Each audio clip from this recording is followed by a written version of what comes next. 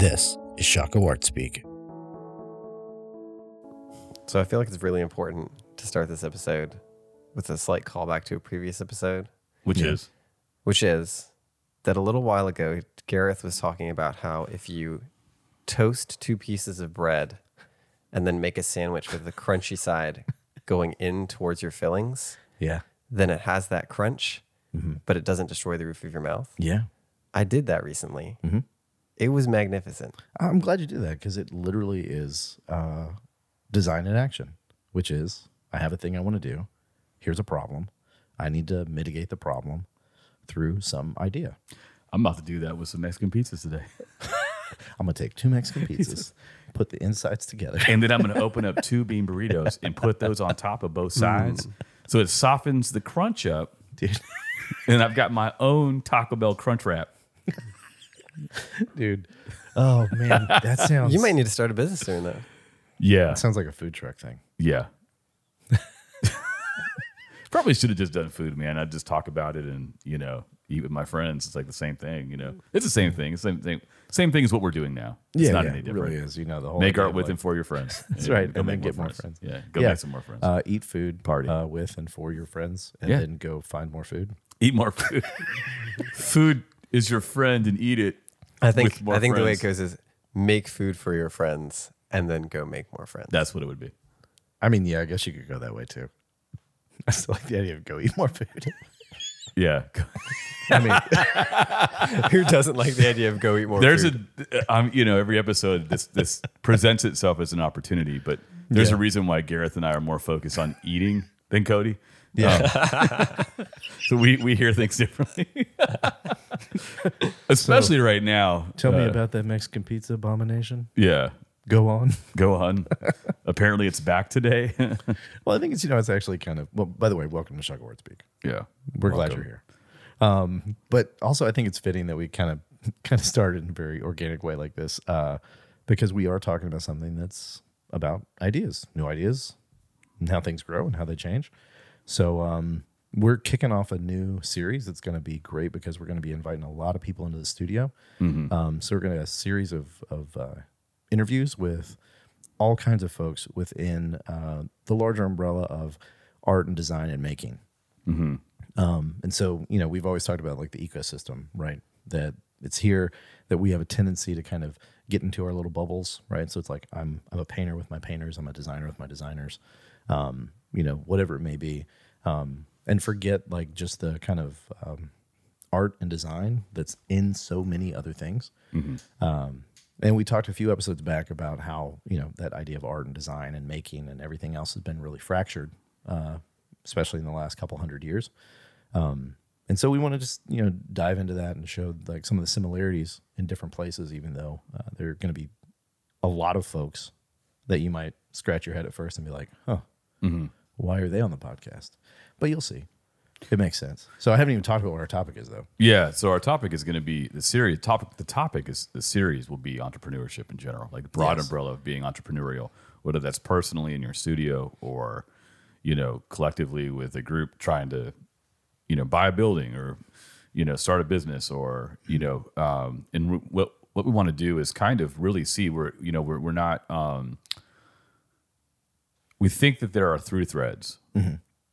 But we want to invite people in and listen to if or what those are. And then also where are the departures. I think it'll be interesting to learn from each other. And the idea is that as this series progresses, and there'll be back-to-back episodes, and then there'll be times where we have a pause, depending on when a guest is coming in. And we've got some other series we want to start. So as this unfolds, I think what you'll find is a lot of through threads, and generative opportunity to imagine for yourself who's in your neighborhood, who's in your city, who's in your purview that you hadn't thought of working with that you may think of working with. Like how do you work together to get things off the ground, to what end? And these collections of stories will be helpful. You'll have people that are in process. You'll have people that have been doing it for years. You'll have people that are like, one of the upcoming episodes will focus on like some of the challenges of working through ideas that don't materialize right away, but are nonetheless important to stay with and carry through to realization. So I think it's going to be. The hope is that it's helpful through the diversification of the kinds of people we bring on. Yeah, and I think you also probably could have left a space in there after we said entrepreneurship, because there may have been like some audible sighs or eye rolling in your studio, and I get that a lot. I rolled my eyes when I said it. I was like, we're talking about entrepreneurship, and I've made fun of that for years. And the thing is, like, it's one of those buzzwords, right? It's a buzzword. Like it's not a thing, Yeah. right? But I think that if you're around certain spaces, especially if you maybe share the same viewpoint of like influencer culture as I do, you probably are like, ugh, Yeah. entrepreneurs. But I think the place to start is really, When you hear entrepreneur, you think you hear secretly in there the word manure. And then you're like, that stinks. Yeah, when I hear entrepreneur, I just think of like some broy dude like crashing on somebody's couch for a few months and be like, I'm an entrepreneur. It's And like, then he "Oh, becomes you're a millionaire. And then he becomes a millionaire, but he still sleeps on your couch. And Yeah, you're then like, he come steals on. Facebook from his roommate and he Yeah. makes billions of dollars. Yeah, it's easy to hear entrepreneur as unemployed. Yeah, it really is. And I think that's, but you have that picture, right? It's almost It's the same like- thing as when someone says they're an actor, all you hear is waiter. Yeah. And it's like, Server. The cultural substitution. This word means that. but I would say, when we talk about entrepreneurship, like the idea of the entrepreneur, like in our culture, really does have two very different. It's almost a polemic of itself, Yes. where it's like, oh, you're either like an Uber driver who spends 5 minutes a week doing your thing, launching your hustle, being an influencer, doing whatever you think you're doing, or you're Mark Zuckerberg. Yeah. And I think that, if there's anything I would like to think that we do somewhat well, I'd like to think that our conversations help to demystify a lot of things. Yeah. And say it's actually, both of those things are probably somewhere in the mix, but it's not the way that it plays out the majority of the time. And yeah, it's not the only thing at all. No, not at all. And there's fresh way. It's always like low key another rethink. It's like if we had to say it a different way, it'd be like rethink entrepreneurship. Yeah, and I think I think maybe I don't know if you got some stuff you want to add into this like intro section, Cody, or if we want to jump into kind of I feel like where we usually start these conversations is the what is it not. Yeah.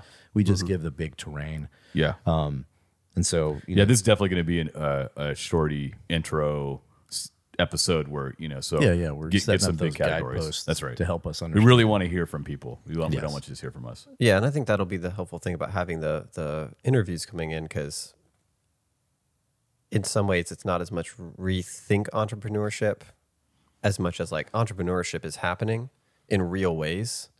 And so we just want to hear those real ways that it actually is happening, and do that demystification process. And of course that might cause rethink, but the people who are doing entrepreneurship, they don't necessarily need to rethink it because they're actually doing it. Yeah. And we want to be able to learn from them and hear from them. Also, I think the thing about entrepreneurship, why we'd even care about talking about it, is twofold. One is that, as artists and designers and makers, we're just generally involved in this as a general practice.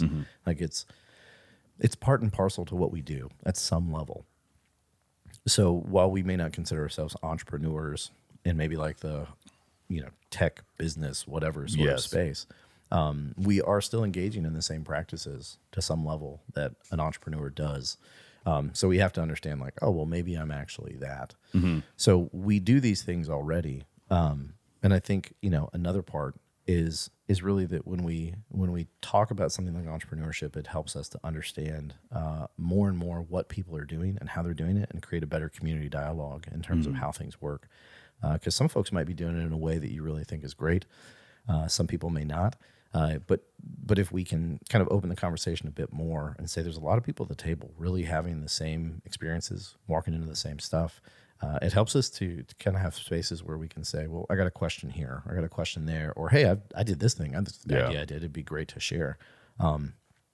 Because we tend to be very protective of the things or the ways we do the things we do within a creative space, because we think that the process is like the patentable sort of thing. So if you do my process, you'll have the same exact results, and that's not the case. Yeah. So just Also, opening man, up I the think that conversation. I think that the other part of that is like opening up the fact that there's a cross section of people that are non-starters, and what they have is a good idea or an idea that is untested, and Yeah. you can't test it by letting it sit in your head. You actually have to do something and Totally. find out what it does, and that means that the actuality will often not be quite what you expected Yeah.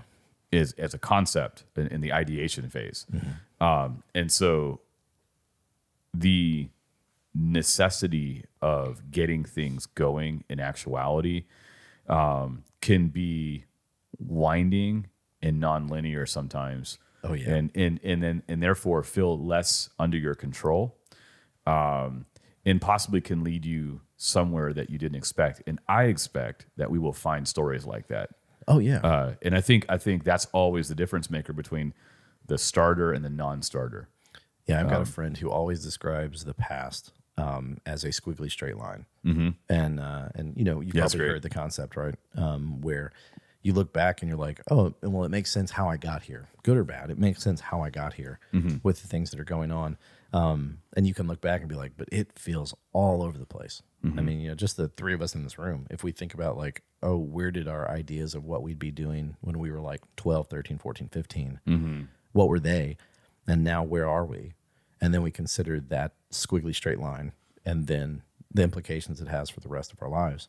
I like the idea of a squiggly straight line because it's not a right or wrong. Like it's like, oh, I did this thing wrong. It's that it is a journey that sometimes, you know, there's backpedaling. Yeah. You know, there's sometimes switching back. There's sometimes going forward. But it's not one of these things where we need to try to figure out, well, what's the best linear sort of like, how do I get from point A to point B as the crow flies, and not worry about like the interruptions or the stops and starts in between. Yeah. There's within entrepreneurship, there's an embracing of those ideas. And we get that at a maker level, right? Because if you were like, I'm making a painting, a sculpture, I'm doing some woodworking, I'm doing design, you wouldn't say, I need to set the brush to canvas and immediately get to completion. We'd be like, that's a dumb way to do it. That's not how creativity works. Yeah. And it's like, yeah, same applies in entrepreneurship. It's always squiggly straight because you don't get to a point by like stopping and ripping it up and starting again. Sometimes you are just painting over and redoing, but for the most part, you're just doing a continuation of something, whether it's forward or back Yeah. at any given time. Yeah. Yeah. I love that phrase, as the crow flies, because there's an aloofness to it Yeah. that I think a lot of times people can maybe approach the idea of entrepreneurship where they think it's just going to be, here's where I am, and I'm just going to sort of cruise at 1,000 feet over everything and then kind of land exactly where I'm imagining. The thing about that squiggly straight line, if we really sort of press into the geographical metaphor, if you're on the ground and you're navigating the terrain of the geography, sure, you may not be able to go point A to point B as the crow flies, but you might run into all sorts of different resources and different people on the ground and communities and types of timber that you can use, you know, waterways with fish. Like you'll have that experience as you're geographically navigating between point A and point B. And all those things you're coming into contact with may greatly enrich what you have by the time you're getting to point B. Whereas if you were just flying it over it all, you'd never have those interactions. That's a good point. Yeah. It's just typically not true for most people that it works that way. Oh, yeah. So it's just typically not true. And I think for me, the reason why we would do this is because I just keep coming back to the fact that the strongest point that I would want to make in all of this is like there is a marked difference between those that take risks and those that don't. Yeah, yeah. Totally. And I don't just mean, I think there's variegation and complexity and nuance to like risk taking. So I'm not saying willy nilly, but I'm saying that I've known a lot of non-starters. And I have non-started on things as much as I've started things. So like within myself even, but it's monumentally distinct It's like a really strong. So there's a lot of people that posture as entrepreneurs, and that's why you would say things like, "Oh, the guy on the couch." Yeah. It's the person who conceptualizes the life to the point that the conceptualization is the life for them. Yeah, totally. So there's something else going on there, and then there's a lot of times like a kind of a resentment from the larger majority, which is typically the non-starter, for the ones that start. They become bitter and also critical of the starter or the one who does. Yeah, and and they I'd got say- ideas. Yeah, And the other way around is like there's also the issue, like there is a tendency, like why the guy on the couch might be like a stereotype is because there's an understanding or a thought that like if you are within an entrepreneurial space, there's like a cultural capital there. Yeah. Right. People like we're in a period of time in the last 20, 25 years where people are like, oh, that's like a really cool thing. Yep. And Because now- some of our most famous public figures are that. Oh yeah, 100%. I mean, you're looking ever since like the 1980s. Like, if you look at the people who are kind of like always mentioned, they're entrepreneurial people. I mean, it goes way back before that as well. But I mean, I would we just- weren't having this conversation in like the early 1800s where people are like, "Man, did you see that John over there started another general store? That's pretty amazing. Wouldn't you want to do that?" And they're Yeah. like, "No, I'd like to, grow some food and build my house." Yeah. But I would just say, like, observationally, we care way more about what Elon Musk tweets than Brad Pitt right now. Yeah, that's real. And historically, like, you don't have to roll the clock back too far for us to be a society that cared a lot more about what people like Brad Pitt thought. It's a good point. Well, I mean, within all this, I think we've got some general terrain, but maybe we can just start with like the dictionary definition and start to pull some of that stuff All right. apart. You got it. Yeah, it's Because I don't got it. It's super super dry. So entrepreneurship is the creation or extraction of economic value. Whoa. That's it. Wow. That is a That is dry as a piece of toast. with butter on it. is. that's dry and it's flammable. It is because it's Right now in our creation cultural or moment. extraction, and I think that there's some things there. So there's implications within that sentence, right? Mm-hmm. Very succinct, very dry sentence. Sounds like it was written by an economist. Yeah, I mean, Or a bot. well, I mean, we're gonna get there's an economist I'm gonna bring up later, so we'll we'll get to that. There's some fun stuff there, but so creation or extraction of economic value. So there's some implications there that are we live within a space and time in which economic value is a thing.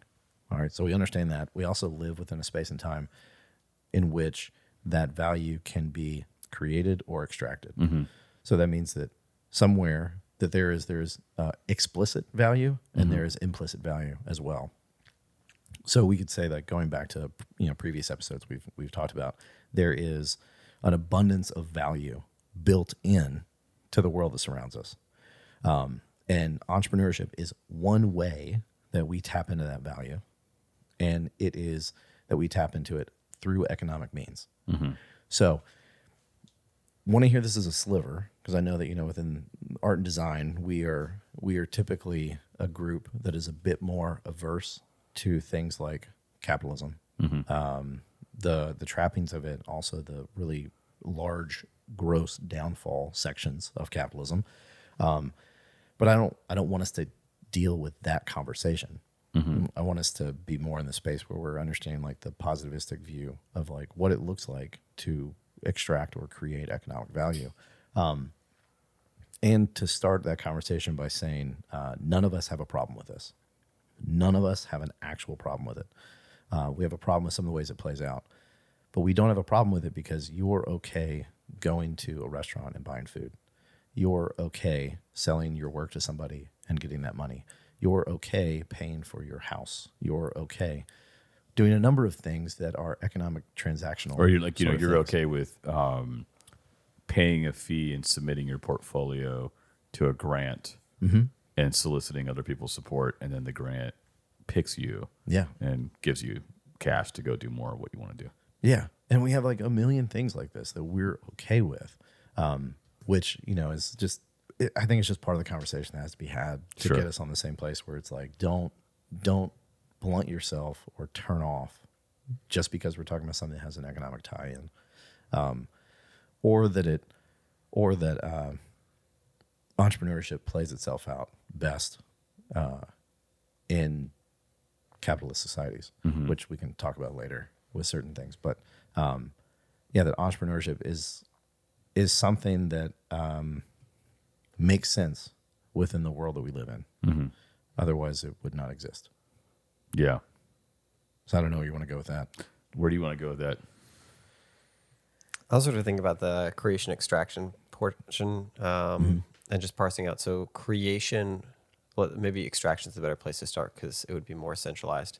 So by extraction, the definition is saying that there is value in the world in objects or things unto themselves. And extraction is just sort of lifting that value out of a circumstance. You know, we think of it like mining gold. Yeah. So gold has value in and of itself. So all we're doing is we're just lifting that thing out of its where we find it originally, and then the thing itself has the value. As opposed to creation, which if you pit it against extraction is sort of like a combinatoric. It's what you're saying is we're taking disparate things that may not have value in and of themselves as we understand them, but when we combine them in a certain way, it produces a new type of value. Or even on that, to go and say, not just they didn't have value in and of themselves, but these two things had value and have never been combined in this way. Okay. Yeah, I would always. So I'm always starting with the. I was going to say the exact same thing. I'm always starting with the. I'm always working with the assumption that. I mean, I'm thinking about weeds, and I'm like, weeds don't have much value. The functionality of weeds is to slap me in the face with, hey, you need to care for the land, and knock those things back. So their inverse utility is like their presence says I've been absent. But the if you start with everything has value, then the question becomes to whom and to what end. And that is interesting in light of extrusion. Some things like, you know, like this doesn't work, but you know, you take the husk off and you pull the corn out. The husk is necessary for a time until the corn you can yield the crop. There are embedded potentiality. There's embedded potentiality in reality that requires both lifting, extruding, and then forming and, you know, working out. And then at the kind of like ground level of like local culture, city, you know, sometimes it's re-inhabiting a space and redeeming a space that's been dilapidated, or it's you know, so there's these kind of first things, a kind of first things way of understanding what we're doing. And I mean, the person who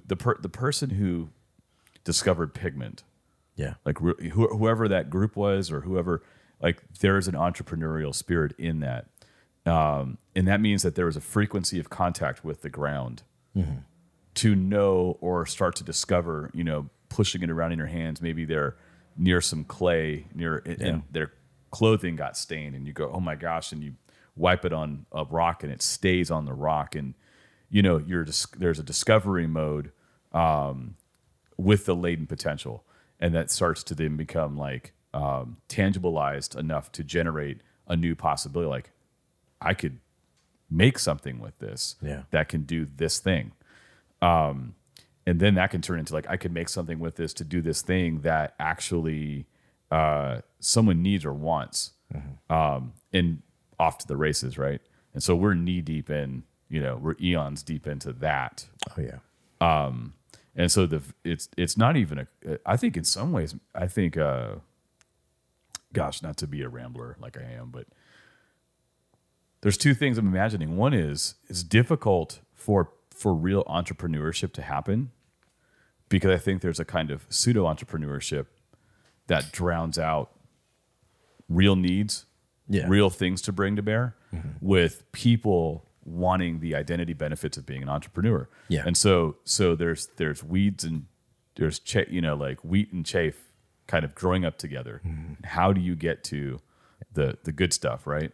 Because I mean, there's things where, I mean, I'm thinking about a lot of like businesses or services that kind of position themselves as like, you're the business owner, and it's like, but you're not, right? So like, multi-level marketing is not entrepreneurship, Yeah. right? That's you working for someone else, right? And so Who my maybe isn't paying you. yeah, Yeah. and the same thing applies for like a lot of other kind of like sharing services. So if you think about stuff like Uber, Lyft, DoorDash, Grubhub, things like that, like, that's not entrepreneurship.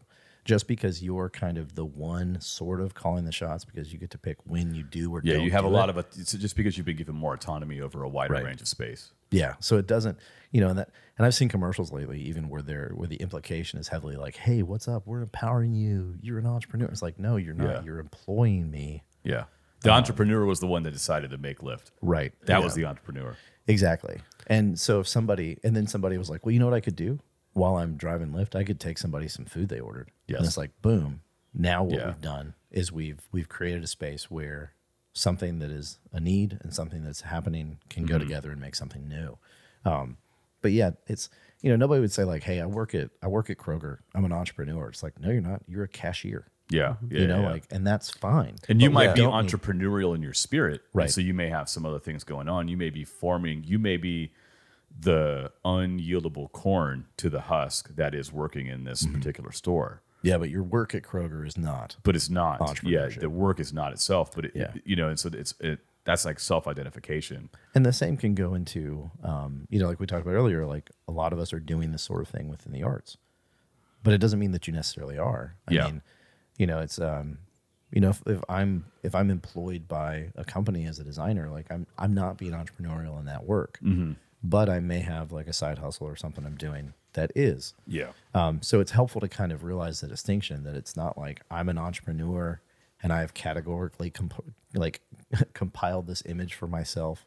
And so no matter what I do, it's entrepreneurship. It's like, no, it's like, these are like discrete and specific sort of actions. Yeah. And if you don't overly attach personal value to it, then you can be totally comfortable with some people being entrepreneurs and some people being employees. Yeah, because 100%. it's not a diss on someone to be a good employee who's working it's for an great entrepreneur who is bringing a lot of value to what someone else has started and growing it and making it stronger and better.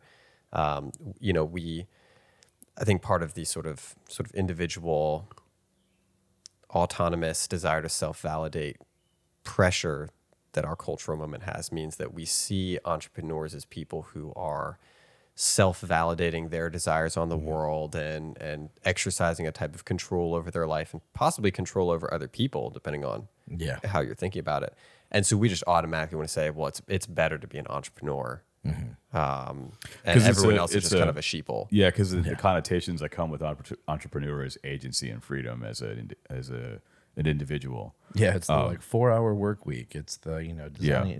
defining your own existence and a lot of those sort of things. But again, that's only a very slim That's a sliver of it. population. I of do think, entrepreneurs. on average, studio artists are entrepreneurs in the sense that typically, if you're a studio artist, you have taken the plunge to kind of work for yourself in that sense. Oh, yeah. and Yeah. and that would be like that. So for me, that was the difference between working in illustration when I first started, and then moving into a more not a client-based relationship. And so I went from reacting to request and other people's concepts to generating my own concepts without request or no one inside, actually, like assuming that if I generate this thing and I'm not assigning a value to those. I think those are two key modes of operating for creative makerly people Yeah. that are both equally important and necessary in the greater ecosystem. And so in this conversation, it's interesting because you're gonna have that. You're gonna have people that are studio artists that are entrepreneurial inherent to their studio practice, and it's generated things, or whether it's the work or the work plus other opportunity. Like that's a thing about visual artists is often they're very industrious and very generative to community building. Artists have typically historically been really good at convening people around a set of ideas and values beyond merely just their own studio practice. That there is a rich history of that almost like it's like a default reality that happens when enough committed artists are around and they're like-minded. And so, yeah, I think one of the things for me that I love about what we've done over the years and what we're going to be doing is making these, getting all these folks to sit at the table together and say, how do we not, like, how do I work with the illustrator, and as opposed to be like, you know, as the, if I'm, you know, in the studio and I'm the heroic painter in the studio and I'm poo-pooing the illustrator, or I'm the illustrator who poo-poos the painter, like, it's like, you know, again, how do we stop doing that? Well, make room for the baker who's going to sit at the table with you, who's launched a business down the street, and make room for, you know, like, and keep going, like the property developer who's thinking in spatial terms and thinking about generating opportunities for small businesses or people to have a place to live, and wants to work with people who have visual categories and vision. Like, make room for this spectrum of people that you assume or even take for granted in order to be in your studio, making your work. And I think that would be one of the big outcomes of this conversation, would be to kind of demystify and reorient towards, I think, something that actually looks more plausible, so that artists, you know, selfishly from my standpoint, like, so that visual artists aren't living and dying at the expense of their own brush, so to speak, but are also sitting at a richer table with more possibility for themselves and for each other by truly being inclusive, you know, with an eye towards how society flourishes and how opportunity generates. And yeah, I don't want to get into gentrification, but yeah. Well, I think that it points back to the squiggly straight idea, because we like to think that everything is very like super progressive, right? We are throwing out the old with the better and replacing with the better, right? So we think that, so we set up these categorical imperatives where, like, this has to be the case, this has to be the case, these things have to be nullified, these things have to be negated. Instead of understanding that time is a lot more fluid, and a lot less binary than that. And so when you look at it, like, if you take like stages of economic development throughout history, the way that people have kind of defined them, you have, you know, commodity, good, service, experience, like, and those are sort of the things. And when you talk about this, it's not that commodities were replaced by goods and goods were replaced by services and services were replaced by experiences. It's more like a layer cake. Yeah. Like, at one point we had a single layer cake, and now we've got this 4-layer cake. None of the layers are disequal, right? There's not an inequality that's happening there. But it's that they're there, and almost like you can kind of stack those layers. You can still have like just the commodity thing, which has a very negative connotation as a term within the arts, because we think of it as just a thing, which we should, because I don't think that the commodification of the arts is a good thing. And instead, the arts produces goods that have tangible benefit to people. And so when we think about, even go back to the idea of like extraction and creation, like the idea of extraction is commodity, right? So I can still go buy 100 acres somewhere, buy some machinery, cut down the trees, mill them, and sell them. I can still do entrepreneurship within a commodity. In the same way, I can just create experiences. I can go and do some like escape room or something. I can go start one of those, and the only thing you're doing is coming in for an aesthetic experience, right? So all of those different actions are there. So it's also helpful to think about the broad range of the ways in which we can enter into entrepreneurship.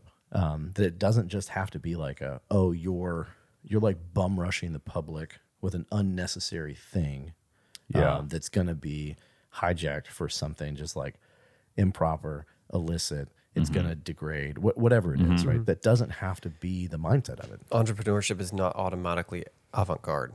No, it doesn't. It's also not automatically venture capitalism. No, not at all. It can be super low key. I mean, you talk about like, we can in the same breath decry something like entrepreneurship and then be like, but have you seen this new local coffee shop? Have you seen this mom and pop concrete company? You know, and you're like, that's entrepreneurial. Yeah. You know, that's what's up. And I think that it's one of those things where we just have to realize the difference between what we think and what is. Yeah. Yeah. I kind of had when we were talking earlier about the definition of entrepreneurship, the definition that I had come up with in my head was the creative use of available resources to generate new goods and services and possibly institutions. Because I was thinking, I was like, when you have people who open like a restaurant, Yeah. they're not inventing a new category of thing. No, food's been here for a minute. Yeah. And the idea of restaurants have been here. But within a certain localized space with available resources, that person could be creatively using the available resource to bring something new to their community that wasn't there before. Yeah. And so I really appreciate that breakdown of sort of the different layers of the cake, because I think that's an excellent mental model to be able to understand how you can enter into entrepreneurship on all those different levels. And all of them can be totally valid depending on what you're doing. 100%. And I think another good kind of diagnostic or metric, I promised I'd talk about an economist, so I don't want to leave anybody feeling bad if I don't. So a guy named John Hawkins in the early 2000s. We've talked about him before on the podcast. He's the one who coined this term of the creative economy. And it was kind of he was seeing all this stuff happening with like the advent of the internet and websites and proliferation of things, and he was like, actually, like economic practices are different than they used to be. You used to have to be like the Rockefellers, right? And that's how you could have like any sort of economic ability. Now you can just be some person in their basement or a spare bedroom starting a website and selling something to somebody somewhere else. Yeah. Like, oh, I make hot sauce. I've got a website, and now I can ship it to Singapore and Iceland and Australia. And so he's like, the economic landscape has changed entirely. And what it was actually a whole lot more empowering. So if you look at the past and you look at things, like, you had the Medici family, and they're like, here's all this money, artists. Y'all can now go make things. Like, that idea of patronage actually got democratized very heavily, because now my patronage could come from many various people in many various places. And so it actually allowed for a different economic activity to happen. And one of the things that John Hawkins kind of put forward is like, there's these sort of three things that have to happen for us to really have a creative economic space. The first one is we have to understand that all people have the ability to be creative. So we can't say there's a culturally elite group of folks who can do the creative thinking, who have the ideas, and everybody else is just some, unwashed mass. The second one is that creativity has to be played out in the market. More or less, we have to give it a democratic voice where we can vote with our money on what those ideas, which ones are good or bad. Because we will ultimately put our money where our mouth is when we purchase or pay for, buy a piece of art, support through a concert, whatever it is. And the third one was freedom. And this is the one that always trips folks up, because when we talk about freedom, folks are always like, oh yeah, just I hear the bald eagles screeching and it's America or whatever. It's like, that's not the freedom we're talking about. We're talking about the fact that you can sit in your studio for 12 hours a day because you did not have to feed the sheep, plow the field, cut the wood, build the house. You are free from those things because they're provided, so you can actually exist within a space where you can think up new ideas. And that's a highly, like, it's a very good space to be in when you think about it. We probably all have grandparents or great grandparents who there may have been stories about, like, oh, before I went to school, I'd get up at 4 a.m. I'd have to do these chores. Then I'd walk to school, and when I got home, I had to chop wood so that we could cook dinner. We don't have those experiences. Yeah. We don't have them. But what we can do is say, hey, at 5 a.m, I woke up and I walked out to my studio and I did some painting. At 10 o'clock at night, I was able to go up into the office and do some design work because we have the freedom. We have the space for it. We have the freedom from certain things so that we can have freedom into others. Yeah. And that's a thing I think we have to just kind of realize is that, at the base level, we are creative. People tell us whether or not they like what we do with their money. And I'd say money and time. Money and time, yeah. So whatever sort of thing has value, they provide a value vote. And then we also exist in a society that's so free that we can do something like go to art school for 4 to 6 years and work in a studio Yeah. and do that. And like that's not anything that was happening 200 or 300 years ago. No, not even, Not even 100, really. yeah, in America. Yeah. Well, hey, I think that's a good place to Yeah. kind of draw a bow on this kind of intro to this conversation and a, kind of a contextual backdrop as we kind of tease some of this out into conversations with actual guests. Yeah. So, Yeah. So hopefully you'll hear a lot of the same kind of ideas pop up, and you'll Yep. see that the space of entrepreneurship is much bigger, much more varied, and probably a lot more democratized than maybe you thought at the beginning. and hopefully, anecdotally and idiosyncratically interesting and inspiring to listeners to generate imaginative ways that they may be able to do more with what they've got. Maybe you're struggling and you need some inspiration to figure out how can I get my work out there. Yeah. Or maybe you've got a friend who's like, I'm making this up, who has always wanted to, do some kind of bookstore or some kind of computer store, and they've got this makeshift space down the street they'd like to lease. And maybe you split the lease with them, and it's a gallery and Yeah. It's just to say like, the hope is that we move through these and there's folks are provoked to think afresh on where opportunity lies and not merely assume and rely on the sort of already assumed power structures and ways in which things presently exist. Yeah. So to generate new possibility. Yeah. So 100%. yep. Well, like we said, check us out for some more episodes about this with some other folks who'll be talking about it. And as always, you are a great audience. We love you very much, and we will catch you next time. Peace. You've been listening to Shockoe Art Speak, a production of Shockoe Art Space.